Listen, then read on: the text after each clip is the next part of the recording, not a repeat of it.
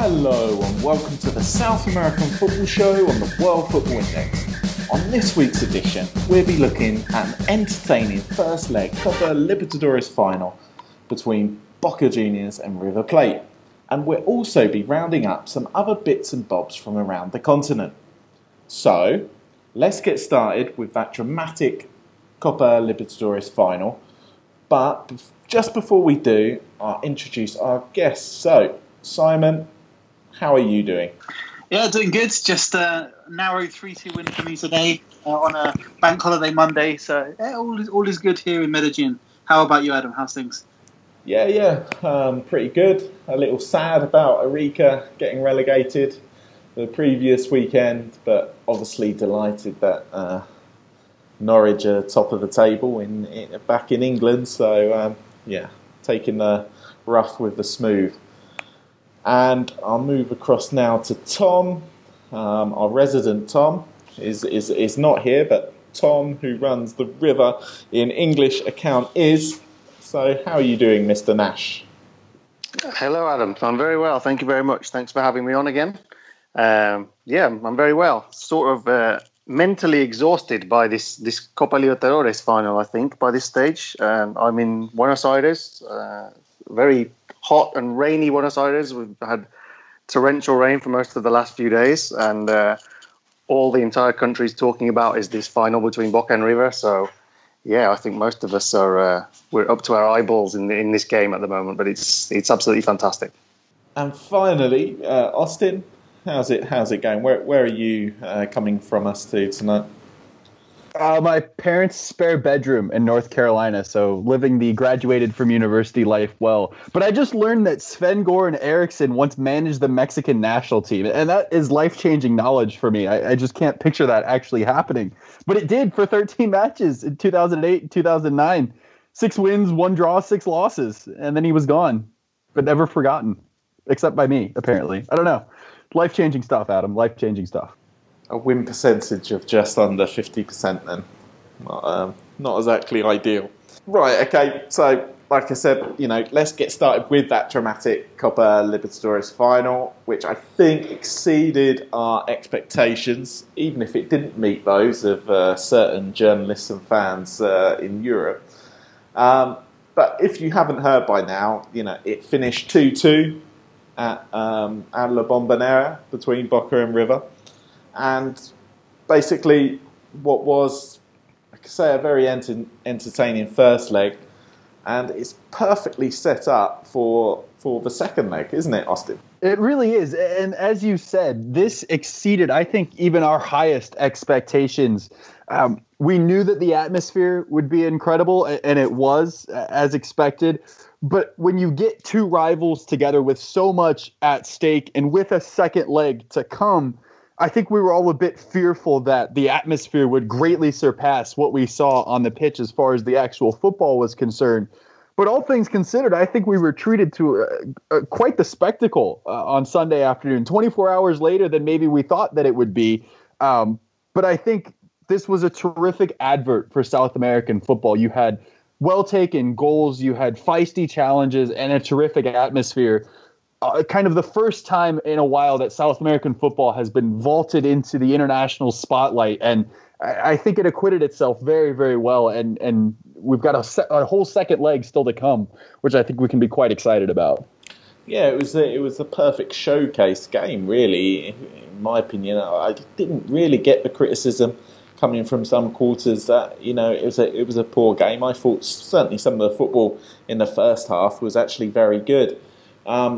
Tom, where did you experience this game? I know, obviously, the fact you run the River in English Twitter website means that you were probably too nervous and too concerned to worry so much about the quality of the football. I've been in those kind of situations.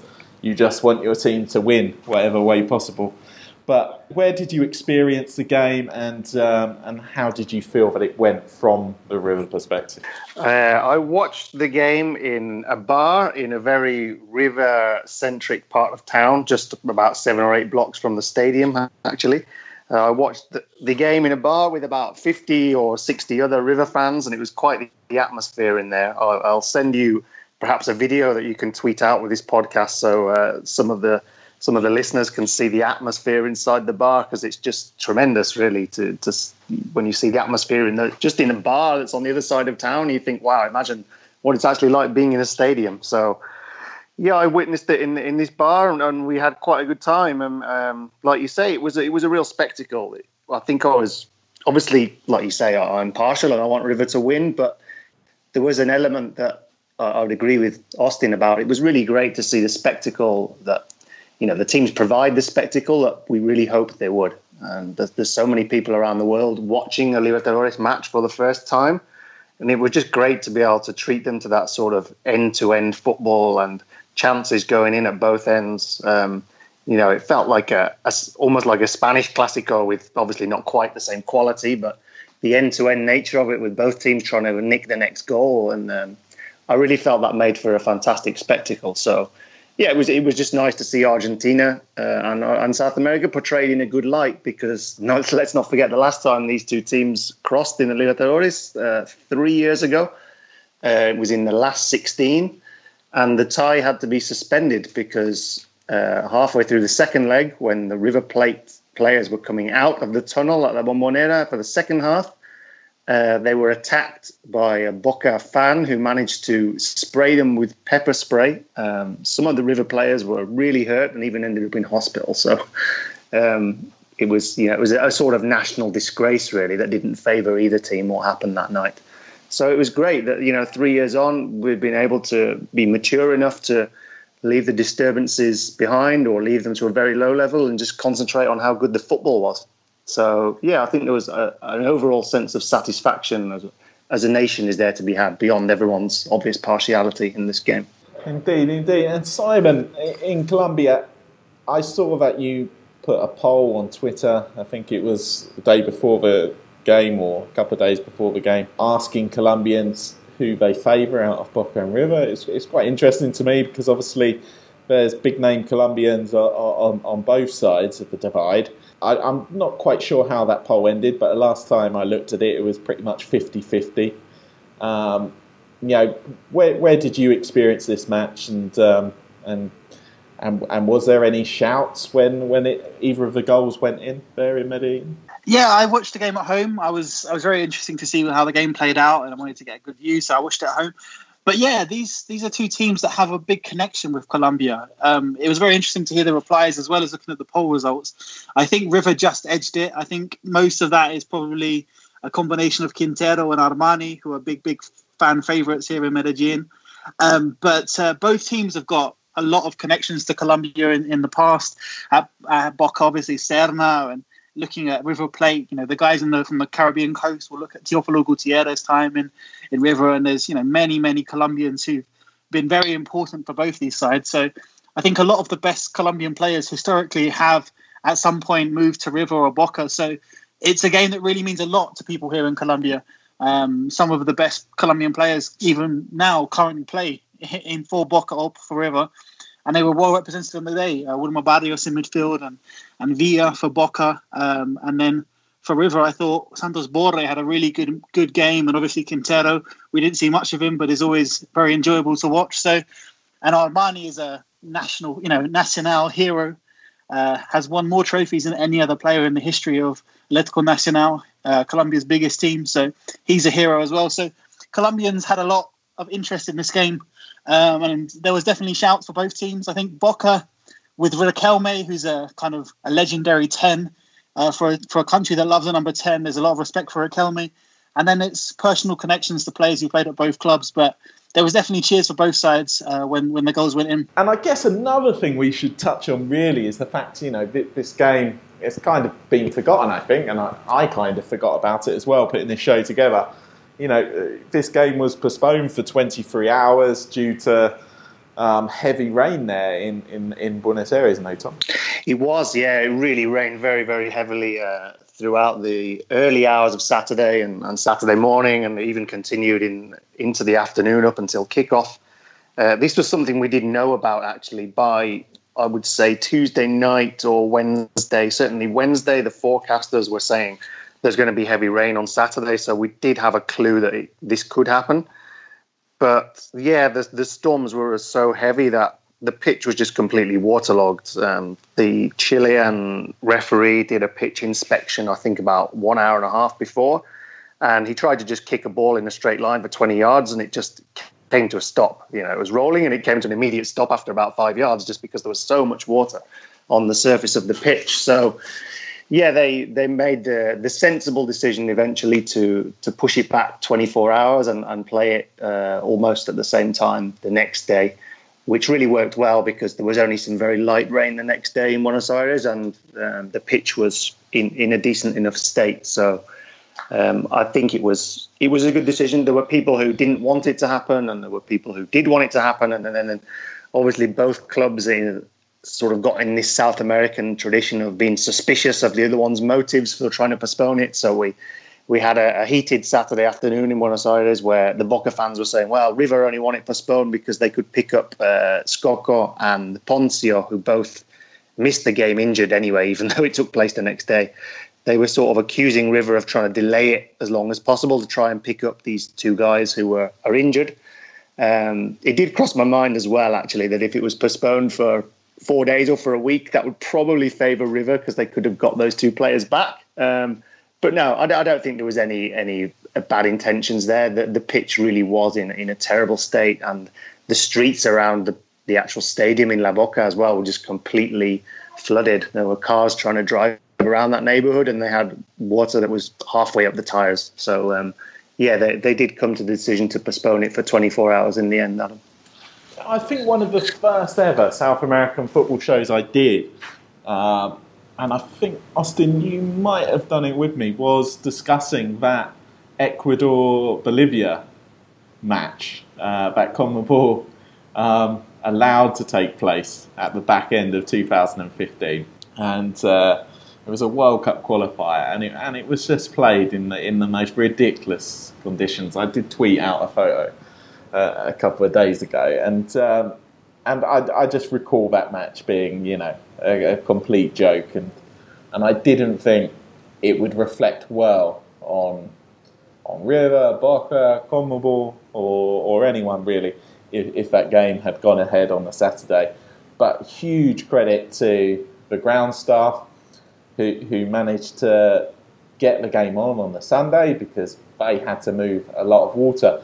And is it right that River actually, helped out there? They actually sent some rollers, didn't they, to La Bombonera to help get this game on?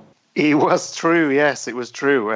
It was quite funny. You saw them just being loaded into a van in El Monumental, and then they were driven across town in your average van, and they made it to La Boca, and they tried to use it to dry the pitch out on Saturday, which obviously that wasn't enough, and the game didn't take place. But it was quite a nice moment, because it just sort of gave you that human touch, despite the global interest in this game and the bitter rivalry between these teams.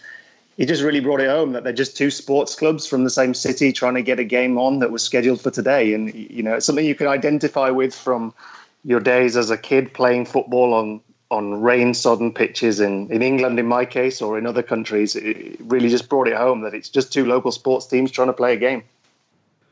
Yeah. And Adam, to your point of the Ecuador-Bolivia match, another match that comes to my mind, and Simon will remember this one well, is the River Dim match in the Libertadores last year in Medellin that they allowed to be played through a lot of rain. So we've seen matches played in those types of conditions before, but I definitely echo what Tom said. In this case, CONMEBOL assuredly made the right decision, particularly given the added intrigue around this match.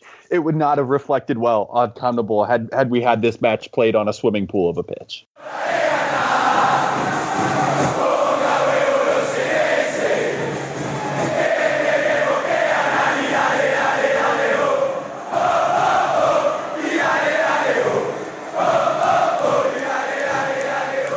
Yeah, so let's get to the actual action which took place on Sunday. Austin, I'll let you commentate your way through the proceedings of what took place in La Bombonera on Sunday afternoon. Yeah, so as we kind of already touched on, a really well-played, high-quality match, certainly higher than the quality that we may have expected coming into this match, given the conditions, given the rivalry, and the fact that there was a second leg still to come. I think we were correct in maybe thinking that these teams would kind of sit back and not want to make a fatal mistake early on.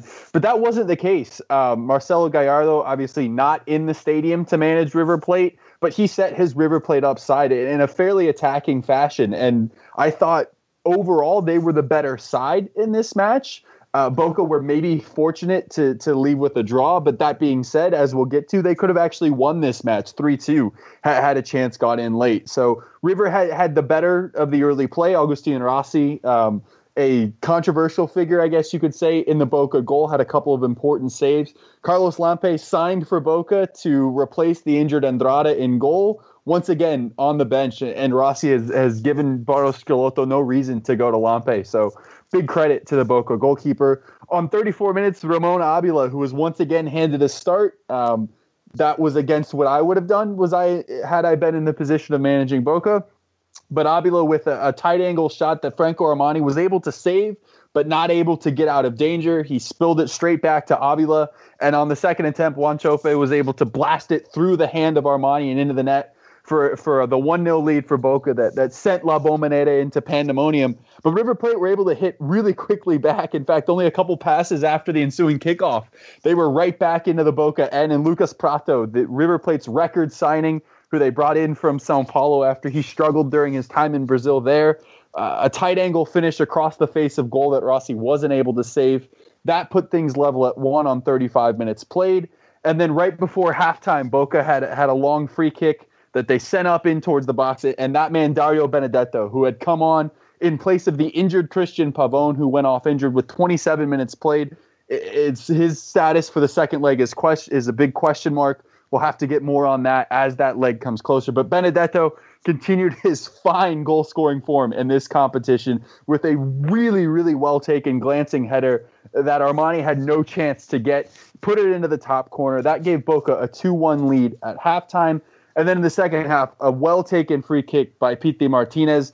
Initially, it looked as though Lucas Prato may have had his brace on this goal that went in. The replay did show that it was Izquierdos, the Boca Juniors defender, who got the final touch, and it glanced off of his head and into the net. And that gave us our final scoreline of 2-2.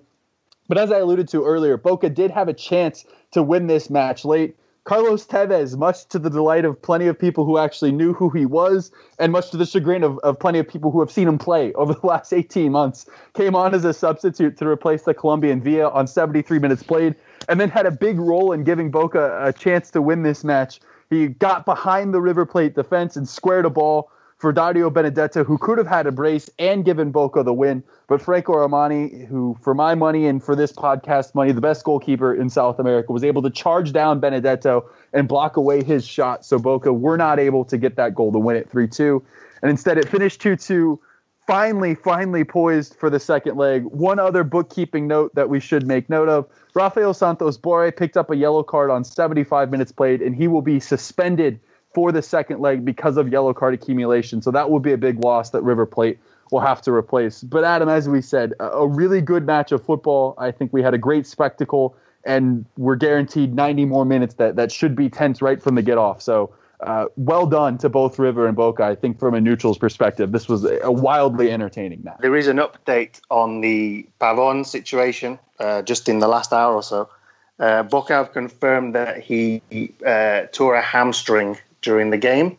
So that all but rules him out really of the second leg, because 13 days is not really enough to come back from an injury like that. It's normally at least 2 weeks, probably 3. So it looks now as if he'll be out. Not even with Barcelona or Real Madrid or Manchester City's physios, I don't think you could get a player back within 2 weeks with a pulled hamstring. No. I knew you were going for that joke, Adam. I was ready to make it, but I figured that I would sit back and let you get in there. I knew you wanted that dig there. Indeed. Yeah, Tom, I watched this game without 50-50 basically. Firstly, on who, if anybody asked me who I wanted to win, I'd say I don't really care. I have no favourite, no favourite between the two. And I didn't have a favourite between the two to actually win it, for a prediction either. But as the game progressed, I did find myself kind of rooting for River a little bit more than Boca, mainly because I was impressed with how they took the game to Boca in that first half. I certainly felt that they edged this encounter, and I think they're a little bit unlucky not to be taking a lead back to El Monumental. My brother, who was watching it, and also a friend back home in England who was watching it, they also shared this view. That they weren't sure who to support before, but they're now rooting for River because they enjoyed the way River played much more than Boca. So it seems like certainly in my circle anyway, you've won some hearts and minds there.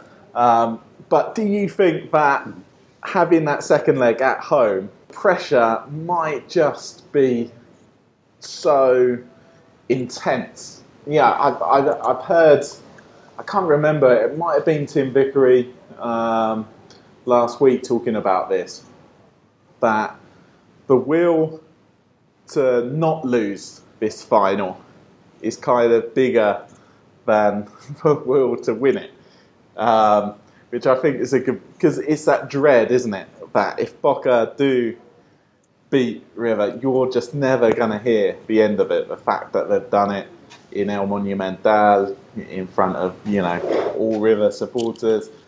So I do fear that maybe River will go into that second leg and play with maybe a bit too much fear. What do you make of that? I think it's a valid point. River have more to lose in that sense because at this stage it's River are never going to be lifting the trophy in Boca Stadium, so that's not something Boca will ever have to have nightmares about. But River do, River, they could be faced with that Armageddon situation where Boca win it and then they parade the trophy around Monumental, which is the nightmare scenario for a River fan. And it will be interesting to see if both teams are as open and as attacking as they were on Sunday. Because, River actually surprised me. I didn't think River would go for it as openly as they did. I expected them to sit deeper and to commit less men to the attacks. But full credit to Gallardo again. He's a phenomenal coach and he's so versatile. He built a team that's so versatile that he was able to decide on the day of the game to play 5-3-2 with wing backs, which is something that never happens. I don't think it's happened in the last 6 months for River. So he traditionally plays a 4-4-2 lineup. Everybody in the preview, the build-up to this game, expected a 4-4-2 with one name or other in midfield.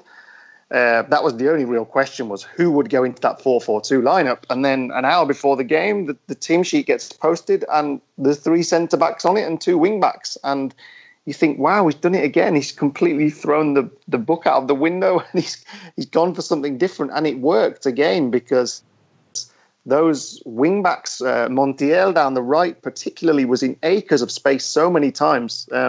He's a very young and very fast fullback that River have, but I'd say his crosses and his final delivery, his final ball is not that great. So if he'd had a better cross on him or a better final ball, River might have been able to take advantage of that, because what he essentially did was just play down the sides of Boca, because they play with this 4-3-3 with Nandes, Barrios and Pablo Perez, who are all good central midfielders, but they're central midfielders. Boca don't have a left winger who's interested in tracking back or a right winger who's interested in tracking back to defend. So he really just exploited those 2 spaces down the sides of their midfield, and River, especially in those opening 20 to 25 minutes, River were really just able to get down to Boca's box quite easily. That's where it got complicated, because the final ball wasn't that good. And obviously, it's worth mentioning Quintero at this stage, because Quintero doesn't tend to start the games for River. So they do lack that quality pass when he doesn't play. So I think tactically, you have to really admire what Gallardo did on such a big occasion, the biggest game in the club's history. He tried an untested system that even the players themselves didn't know they were going to be using 6 hours before the game. So, I think that was one of the points made in the breakdown of this game in Argentina was that Boca are quite rigid. They have this 4-3-3, and they use it. And Guillermo Barros Schelotto, he has faith in this 4-3-3 system, and they use that for every single game. Whoever they're playing, they play with 3 attackers. Whereas River are a lot more versatile. Depends where they're playing, which players are fit, which players are in form, what result you need on that particular day. Gallardo mixes up both the formations and the personnel on the day. So that's probably one of the biggest 2 teams that exist between these 2 teams at the moment. Yeah, I'd go along with that, and it's probably the reason why if I had to bet on who wins that second leg, I probably would just edge towards River, simply because I do think they have the far better manager, certainly tactically. Simon, I know that you haven't been impressed with Boca tactically, and I think we both agree that their fullbacks are a big issue in that side. How did you see this game tactically? Yeah, no, I thought it was a very smart move by Gallardo, because I think if River had played as they did in the semi-final, I thought they would have struggled. I think that 4-4-2, quite narrow 4-4-2, would have left a lot of space for Villa and Pavón to run at the fullback. So I thought it was a really smart move, and I think perhaps Boca basically announcing their team prior to the Saturday game, which didn't happen well in advance, really gave Gallardo some time to be sure of what he was about to face and really plot something that was going to work well. The wing-backs obviously were quite conservative defensively. They're basically a line of 5, but it meant that because the way Boca set up, their only threat was from the 2 wingers, Villa on the right and Pavón cutting in from the left. So what this meant was, obviously Avila is a useful target man, puts himself about, but he's not going to make something out of nothing. So you really need to get service to him. And what the River formation meant was that there was always 2 men on Villa and Pavón when necessary. So if Villa had the ball on the right, Casco and Pinola would double up on him. And that would mean that they would close off the options. With the fullbacks, who were very conservative for Boca, not pushing on, it meant that there was either 2 wide players who were marked by 2 players, or it meant that the wide players would cut inside, but then there would be nobody outside offering on the overlap. Jara doesn't push forward, or Lassa doesn't really impress me very much. So with Boca, there are 3 midfielders, Nández, Barrios and Perez. Again, they're ball winners who like to play but don't necessarily push on particularly, or come wide and offer themselves there. So I think tactically River got this really right, and I was very impressed by, I mentioned Santos Borré. I think he's a real good player, like very good movement, always moving the defence around. And I think it makes so much space. The kind of player that you just love to play with. If you lump it forward, he'll chase it. If the defenders have it, he'll press. If you've got the ball, he'll make a run. So I think that was really important. So I was very, very impressed by River. Before this game, I thought Boca might edge it because they have a simple approach. And I thought if this is going to be a battle, then I think maybe this simple structure for Boca might allow them to win the midfield and then get it wide. But the tactical tweaks by Gallardo really made this, put this in favour of River, and they did very, very well. So, yeah, for me, it was an interesting game. I think the referee as well played a massive role in making this such a good quality game. He got the balance perfectly. So important in these games. Sometimes you see a referee pull out a yellow card, 3 yellow cards in the first 5 minutes and think he's imposing himself in the game. But really all that does is means that players just call for a yellow card every time someone goes down, and then you're in all sorts of trouble. Or they let everything go, and then, again, you have a disgusting fight, basically, for the rest of the game. I think he was always quick to be on the spot, gave out a couple of yellow cards, but was very measured. And it really enabled the game to flow and get the right balance in terms of a contest. So, yeah, I think it was a really good advert for South American football. And River in particular played some really, really nice stuff. Adam, I know you were pleased with the refereeing performance of the Chilean representative here in the Copa Libertadores final, Roberto Tobar, yes? Yeah, I think Chile basically won the Copa Libertadores with this refereeing display. But no, seriously speaking, Yeah, I did see that he got pretty fair amount of praise, didn't he, over there in Argentina? From what I've heard and seen today, there's even calls for him to referee the second leg as well, but I'm not sure he'll be allowed to do that. Yeah, I think most people in Argentina think he had a good game. He managed to ignore a lot of the dives. There were quite a few instances where players were trying to nick a penalty that wasn't really a penalty, or nick a free kick on the edge of the box, and he was really on top of all those instances. Yeah. I was going to say Juancho Avila. I don't know how many studs he had in his boots yesterday, but he went down quite easily. So yeah, I think he did well. The only little criticism that he's getting from River fans, I suppose, is that they felt that the free kick for which Boca scored the second goal from, it was Martinez Cuarta came in to defend to mark Benedetto from behind quite tightly. Benedetto went down and got the free kick, which I think it was a little soft, and even a Racing fan told me today that he felt that was a little soft as well. But that doesn't excuse the way that River defend free kicks, which is terribly. So, no, overall, I would agree. I'd give very high marks to the ref for his performance there. Adam, I'm with you on the opinion that he should just get the second leg, because it'll probably be a Brazilian, and that just won't represent Brazilians. Well, it will represent Brazilians, but it won't represent them particularly well if a Brazilian is in charge of the second leg. So Tobar for the second leg for me too. Yeah, I do wonder how other referees across the continent would have dealt with that incident between Barrios and... I'm trying to think. Who was it? Casco, no? I think it was Casco, yeah. Yeah, and but they both held each other, didn't they, by the neck? And I do wonder, maybe one referee gives the River player there a red card, maybe another referee sends them both off.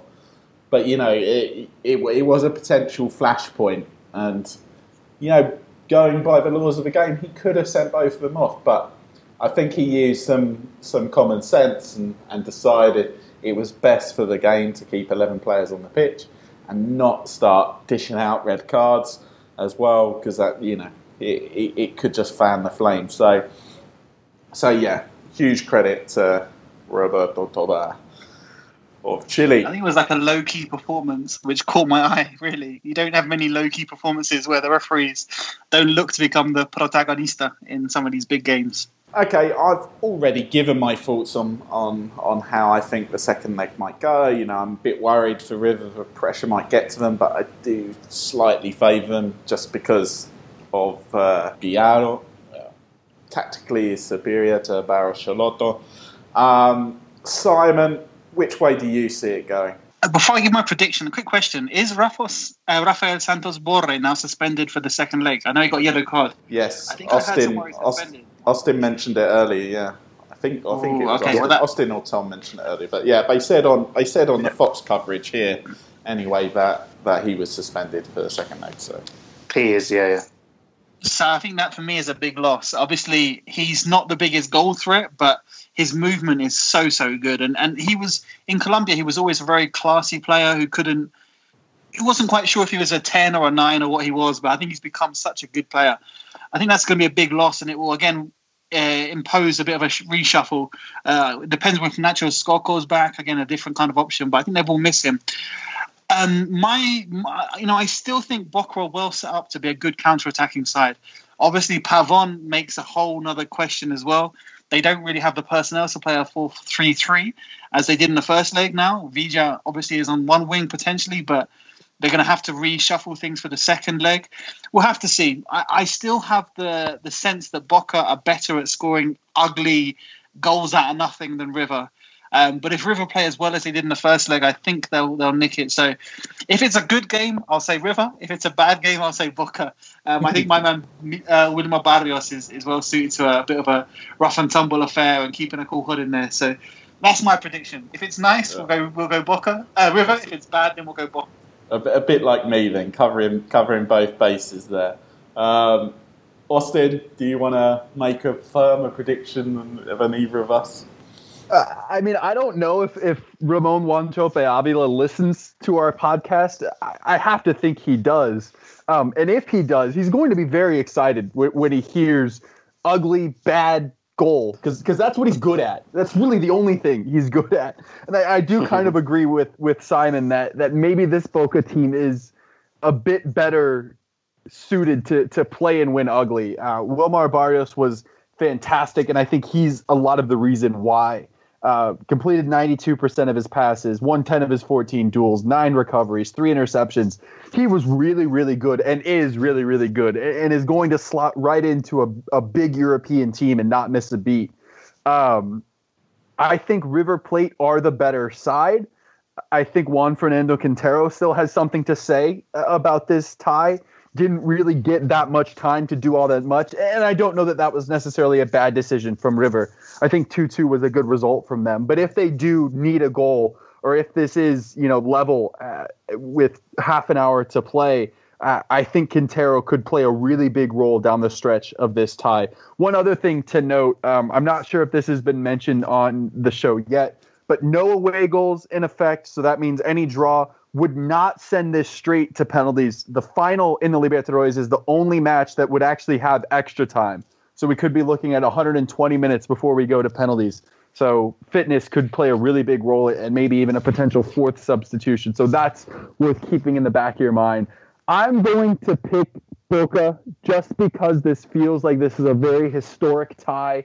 We've waited forever for this, and it's the type of thing that, as we've said on shows past, feels like it's going to be the type of thing that will be sung about for years and decades and even centuries to come for these two clubs. And I think Boca winning on River's home pitch is probably the thing that would make it the most long-lasting decision. So I'm going to take that on that logic. I do agree with Simon, though. If this second leg goes like the first leg goes, then I think River Plate will win it. If Boca are able to muck it up a little bit more, maybe they scrap a goal across and hang on, or maybe they even take this the distance to penalties and win it there. I will pick Boca, but no result would surprise me in this return leg. And Tom, it feels a little bit kind of cruel to ask you who you think will win the second leg, because obviously, you can't say anything other than River, really, no? Well, exactly, yeah. I'd lose half of my followers on Twitter if I said Boca were going to win the second leg. So, I'm gonna have to come out and be optimistic. I'm not a man to make many predictions, to be honest. I prefer not to make direct predictions and just keep a low profile and wait for the score. But if I had to make a prediction about the game, how I see it going, I do see the extra time that Austin mentioned. I do see it being another tight game, perhaps a 1-1 or 2-2, and then perhaps taking it to extra time. And then it's anyone's game. Like you say, Boca have a lot of pace and a lot of good forwards to bring off the bench. River have Quintero, who could be decisive.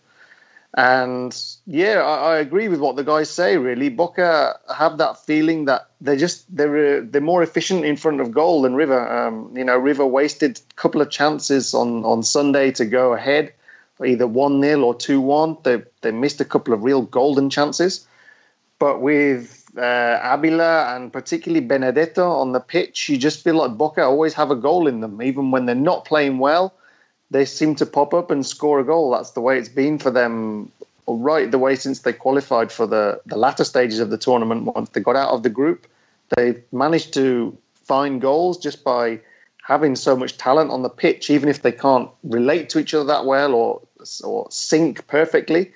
They seem to manage to dig goals out of nowhere, and Benedetto is in the form of his life. So, we've got a very tough match. There's a lot of optimism at River when the team bus came back to River from Boca. That it was greeted by thousands of people who were roaring the team on, and there was a sense that River played well, and we're optimistic about the second leg. I think for now, I think the optimism of winning outweighs the fear of losing.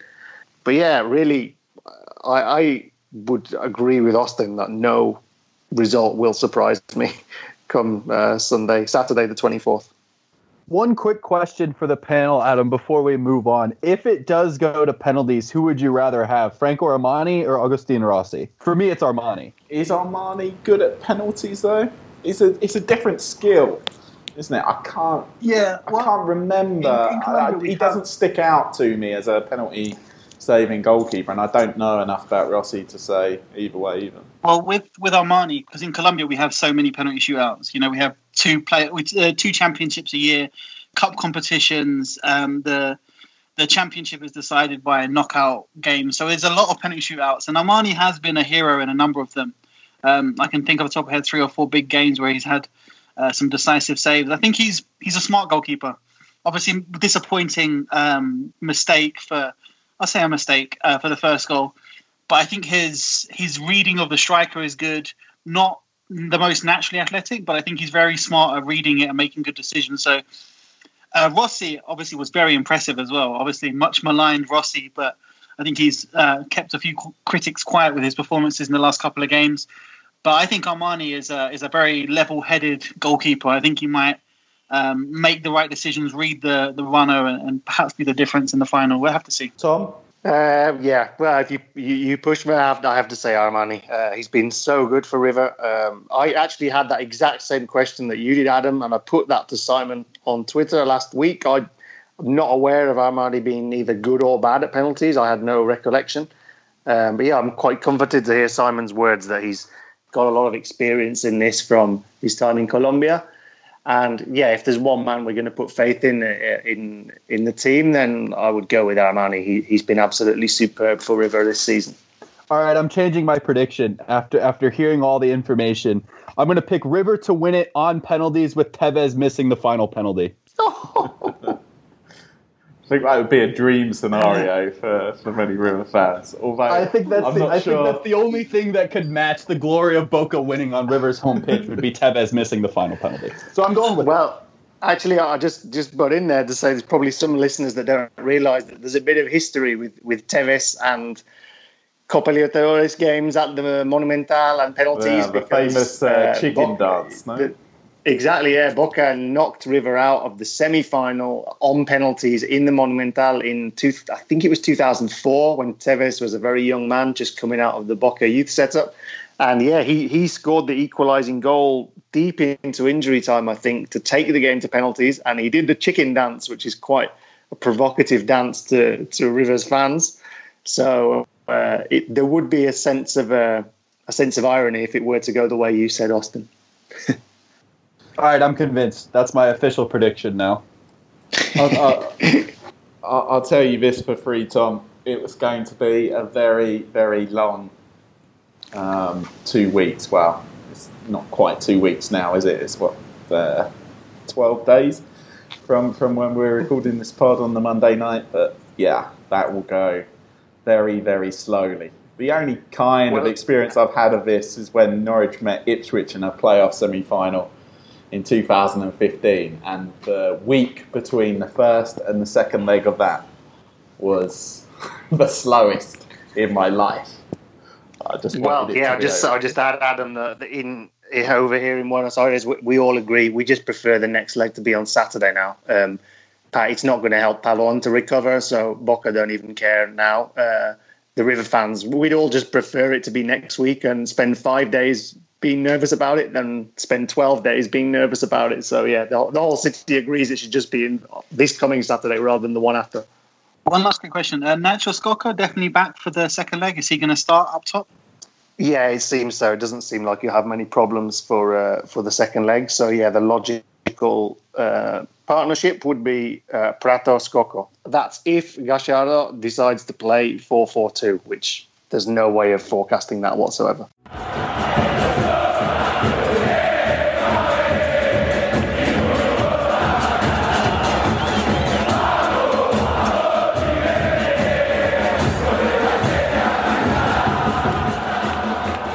Right, okay, just to round this pod off with something a little bit different, we're going to go round our various countries to see the latest news in them.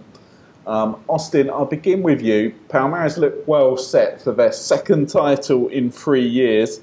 You appear to have been a good luck charm since you decided to support them, really. I mean, I didn't use the term you did, but I won't deny it. My first year supporting Palmeiras, they nearly got relegated, but didn't. And it's been good times for the most part since then. Yeah, 5 matches to play in the Brasileirão. Palmeiras are 5 points clear of their closest challengers, who are Internacional, who this week were held to a 1-1 draw by surprising Ceará, who look as though they will avoid relegation and meet up with their fellow Fortaleza side, Fortaleza, in the top division next year, who have clinched the Série B under Rogério Ceni's managerial tutelage.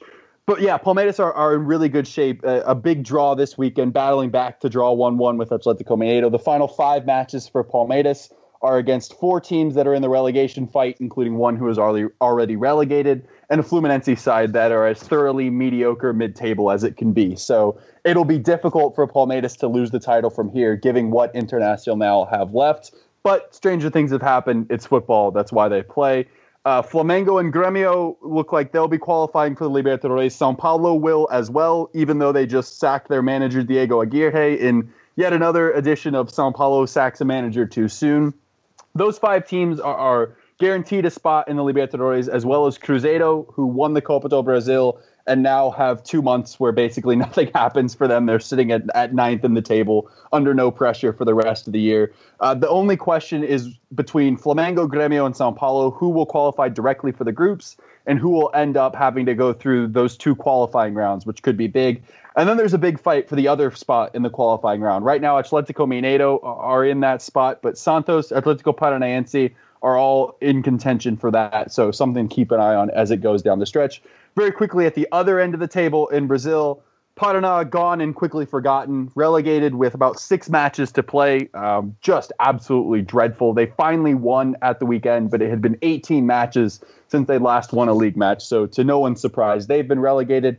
And then you've got about 6 teams competing for the other 3 spots. As it stands, América Mineiro, Chapecoense, and Vitória are in the relegation spots, with Sports Recife, Vasco da Gama, and Ceará, the 3 teams that could also go down. For my money, Ceará have kind of had a season of destiny, particularly in the second half. They've been really good. I don't see them going down.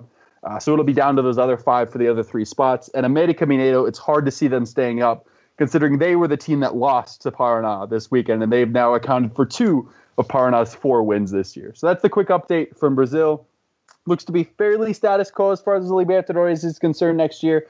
Internacional will be back, but all of the big names, with the exception of Corinthians, who fell in the Copa do Brasil and are looking at a spot in the Copa Sul-Americana instead next year, should be back for the Libertadores. Palmeiras 18 unbeaten in the league as well under Luis Felipe Scolari, I should mention as well. And in news relating to this podcast, I just thought we should mention the fact that Rogério Ceni, the Fortaleza manager these days, has managed to get them up in his first full season in charge.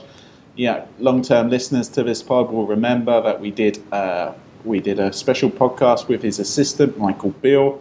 Bill isn't with him anymore, but they were together at Sao Paulo, and unfortunately that ended quite quickly after we had done the pod. But Ceni's really bounced back well up there in the north of Brazil, hasn't he? Yeah, he has, and they've been the runaway winners of the second division in Brazil. They're the one team who's guaranteed to come up with 2 matches to play. They've already won the title. It'll be really interesting to see what happens because, as I said, São Paulo sacked Diego Aguirre. Are they thinking of trying to bring Rogério Ceni back for next year? I don't know that that's what Rogério Ceni wants at this point in time. It's not a very good São Paulo side. He's in a good situation at Fortaleza, where I think they'll be going up with some momentum. And if he stays and if they keep their squad together, I think they should be able to stay up next year. But a big credit to him. They played really good football this year in the second division of Brazil, the deserved champions of that division. And as it stands right now, obviously a lot of time before the first division starts next year, I think you'd have to favor them to stay up. And Simon, in Colombia, I see that Atlético Nacional are in the Copa Libertadores next year via the Cup. But they suffered a shocking defeat in the league, if I'm not mistaken, at the weekend. And I think you should also give the listeners an update on who's coming up to the Colombian top tier, as Carlos Valderrama's hometown club, I believe, is going back to the Primera División in Colombia for the first time in 13 years. Yeah, absolutely. So, well, we'll start at the bottom. Leones and Boyacá Chico are the two relegated teams. Leones never really looked close to survival. Very much basically a Sunday League team that made a miraculous promotion and had put in a good effort, but were never really competitive. And they've somehow managed to eliminate Atlético Nacional. They lost the last 6 games.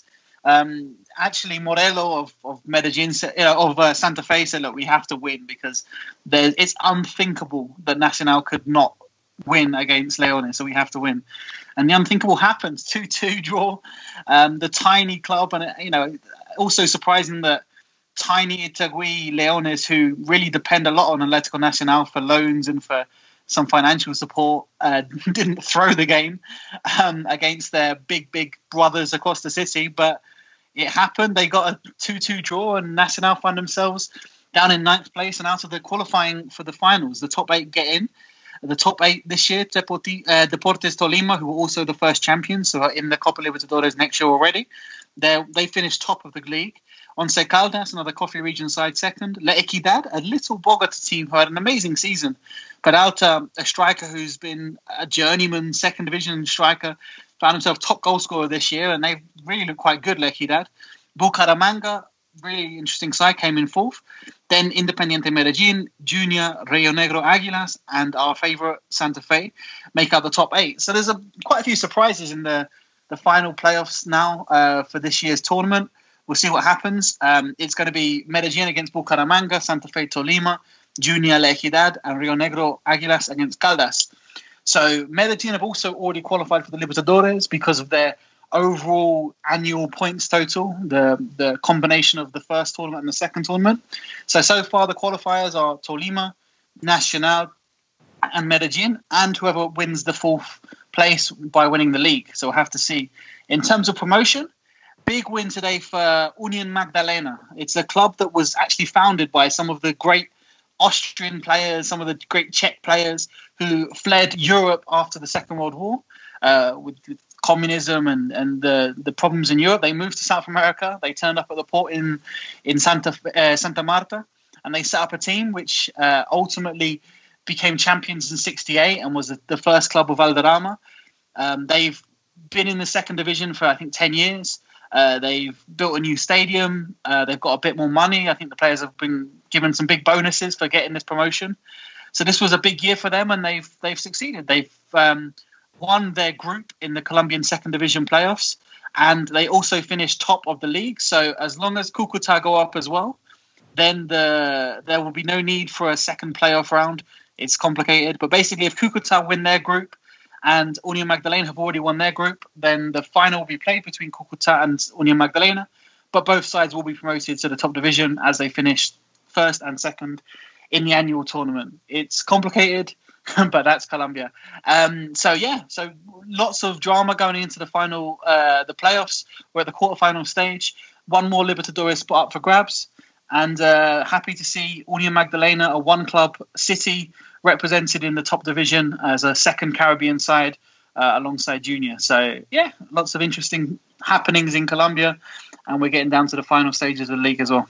Simon, a quick question. So both Nacional and Medellin are in the Libertadores next year, but at least Nacional and perhaps Medellin as well, they'll both have to come through the playoff round to make the group stage, correct? Yes, both. By winning the cup, they go into the second qualifying round. So they have to go through 2 rounds to get to the group stage. If Medellin win the league, obviously then they go straight into the groups. So we'll have to see. So for me, hopefully, I'm hoping to have 2 local teams in the Libertadores next year. And if Rio Negro somehow win the league, then I'll have another one just around the corner. So that would be fun for me. But we'll have to see what happens. But at the moment, the 2 teams are in the qualifying stages of next year's Libertadores, at least. Okay, I'm just going to rattle through Chile as quickly as I can. I have some good news and bad news to bring our listeners. For those of you who sent me good luck messages and good vibes before Arica's do or die match against Santiago Wanderers last weekend, I thank you. But ultimately, despite taking the lead, unfortunately we lost. Arica lost, and we're relegated to 3rd tier. At the moment, the club still exists, and there's been a major emergency meeting between the fans in the last week, and they're demanding changes in the club, and hopefully a new president is going to emerge and come save us. But yeah, whatever happens, they'll be in the third tier next year. The good news is that the performance and result of the Chilean women the other night, they got a famous 3-2 win away to Australia, despite being 1-0 down, and also they were 16-1 to win that match, pre-match. And if you followed the story of women's football in South America via this pod and the website over the last year or so, then you'll know just what a huge moment that is for Chilean football, South American football in relation to the women's game. And that reminds me, Austin, that you wanted to mention about Argentina's women's side pretty much through to the World Cup next year to join Chile and Brazil, no? Yeah, so it looks as though there'll be 3 South American teams at next summer's Women's World Cup in France. Argentina and Panama met in a 2-legged playoff, and in the first leg, Argentina at home recorded a 4-0 win over the Panamanians, so they will take that advantage to the second leg, which will be played, I believe, tomorrow. We're recording this on Monday night, so by the time it's out, it should be confirmed. But given what I've seen of the Panamanian squad and of the Argentines and how that first leg went, anything but Argentina qualifying for the World Cup would be shocking. So it'll be great to see 3 South American nations at that World Cup, including a Chilean side making their debut. So small steps, but steps nonetheless for women's football in South America. Indeed, fingers crossed. Back in the Chilean leagues in Primera B, one of Santiago Wanderers, who are arguably the 4th or 5th biggest club here in Chile, Cobreloa, who also have a claim to that title of being the 4th or 5th biggest club, as they were once they were twice runners-up in the Libertadores final decades ago. And also Cobresal, the 2015 Primera Division winners. One of those 3 clubs will be going up to the top tier. Cobreloa are the team who await the winner of Wanderers and Cobresal next week. So yeah, that's going to be a fascinating race for promotion. Coquimbo Unido won automatic promotion from Primera B, so they return for the first time in 11 years, I think it was, to the top tier.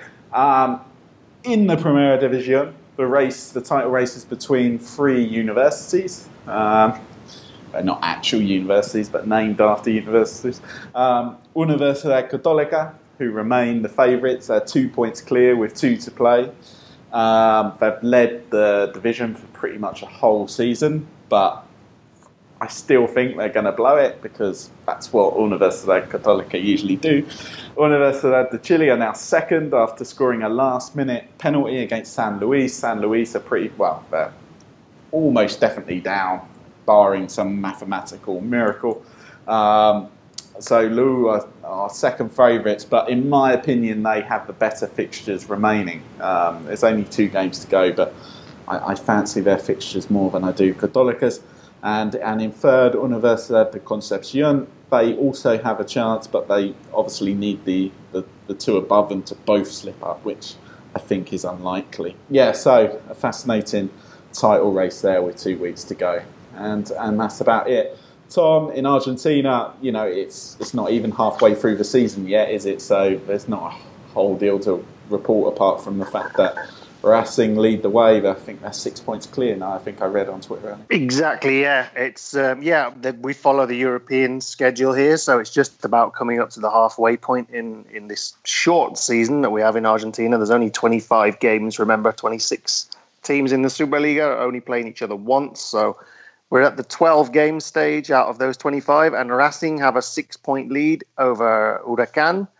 Huracán have a game in hand as well, so they are potentially the closest team to Racing at the moment. But Racing have really done very well. They've just, since they took that beating that night at River, which was a game I went to, they've really responded in the only way possible. They've got their head down in the Superliga, and they've worked hard, and they've built up a lead. They've got 29 points from 12 games, so they've been really, really good in the domestic league this season.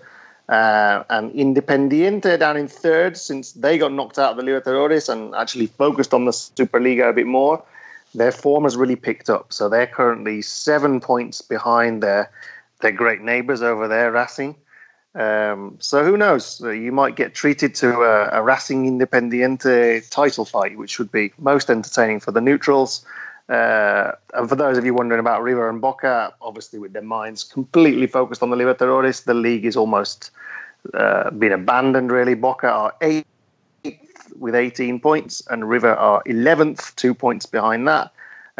Both teams have pretty much forgotten that the Superliga even exists at this stage. So there'll be some ground to catch up for them both there, just to qualify for the Libertadores next year. And just another word I wanted to say, across the water over in Uruguay, I'm just reading here on Twitter that Peñarol are the 2018 Uruguayan champions. They beat Nacional. Of course they did, because those two guys are always playing out the games in Uruguay. So Peñarol beat Nacional 2-1 in the great Centenario Stadium, and they are the 2018 champions. First time they've won back-to-back leagues since 1994. So that's what's going on in Uruguay and Argentina. And Adam, that pitch at the Centenario in Uruguay, perfectly manicured for the big match, no? What does this relate to, guys? I've missed this. It was doing the rounds on Twitter over the weekend that they sprayed the pitch there in Montevideo with some green paint. The pitch was looking rather brown, shall we say, and somebody had the genius idea to spray it with green paint. So I don't know how it held up. I don't know if they had the same kind of heavy rain that you got there in Argentina. But if they did, but I imagine that most of those Peñarol and Nacional players came off looking like Hulk. Wow, I wasn't aware of this actually. No, I only found out the game was happening after it happened. Obviously, all the media attention here was on Boca River, so I just happened to catch sight of this on Twitter today that it had happened. But I wasn't aware that the pitch had been spray painted. No, and the answer to the weather question is yes, they probably did have the same weather, because Montevideo is only about 120 miles east of Buenos Aires, so we tend to get the same weather just a couple of hours after us. So it probably ended up in a green sort of mud bath for the players, yeah. I think I'm going to have to dig out the video of that after this pod. Tom, I'll come straight back to you just to see what you have to plug. So, yeah, you can find me, all the River and Libertadores news. You can follow me on Twitter. It's River in English, Carp, C-A-R-P _English. And, yeah, I'll have as much updates as you need about this historic final, which is only just over a week and a half away now. And Austin? The listeners can find me on Twitter at Austin_James906. I've been making the rounds of some English radio stations, our usual spot on Extra Time on TalkSport. I've had some appearances on The Social on TalkSport too. So follow me on Twitter and I'll keep you updated as to when those are happening. Nothing written that is still relevant. I did write a piece after the River Plate Gremio match on why, as I pointed out on the podcast, why I felt River Plate should have been punished heavily by CONMEBOL. That obviously didn't happen, nor did I expect it to, but that's still on the website if you want to go relive that. And we will eventually be recording some new Scouting Spotlight podcasts once the schedules all align for the crew. So keep a lookout for those as well. And Simon, go on then. How many followers have you got, etc.? Well, I got to the 5,000, so cheers everyone. It's not even my football content. It's because I'm asking the big questions in Colombia. Who brings the presents? Baby Jesus or Santa Claus? What do you call a lime? Is it a lemon or a lime? You know, all the big questions that matter. You know, I'm striking a chord. So yeah, on Twitter at Simon Edwards SAF for stuff. Looking forward to doing my Scouting Spotlight with Austin and Tom at some point, so I can big up my man Jorman Camposano and I think Villa as well. A very interesting player for Boca. So yeah, and some coverage on the finale of the Colombian League and whatnot on Twitter. So follow me over there. Cheers. And you can find me at AdamBrandon84 on Twitter. I haven't got anything to plug right at this moment. I might have one or two pieces out in the next week or two. So keep an eye on my Twitter feed for those. So it's just left to say a huge thank you to Austin, Tom and Simon for joining me on this pod, especially for Tom because he joined at very short notice to share his experiences of that Super Classico final. A huge thanks to our listeners for choosing this South American Football Show pod once again. Please rate and review us on iTunes if you get the chance. Every little helps. And it's goodbye.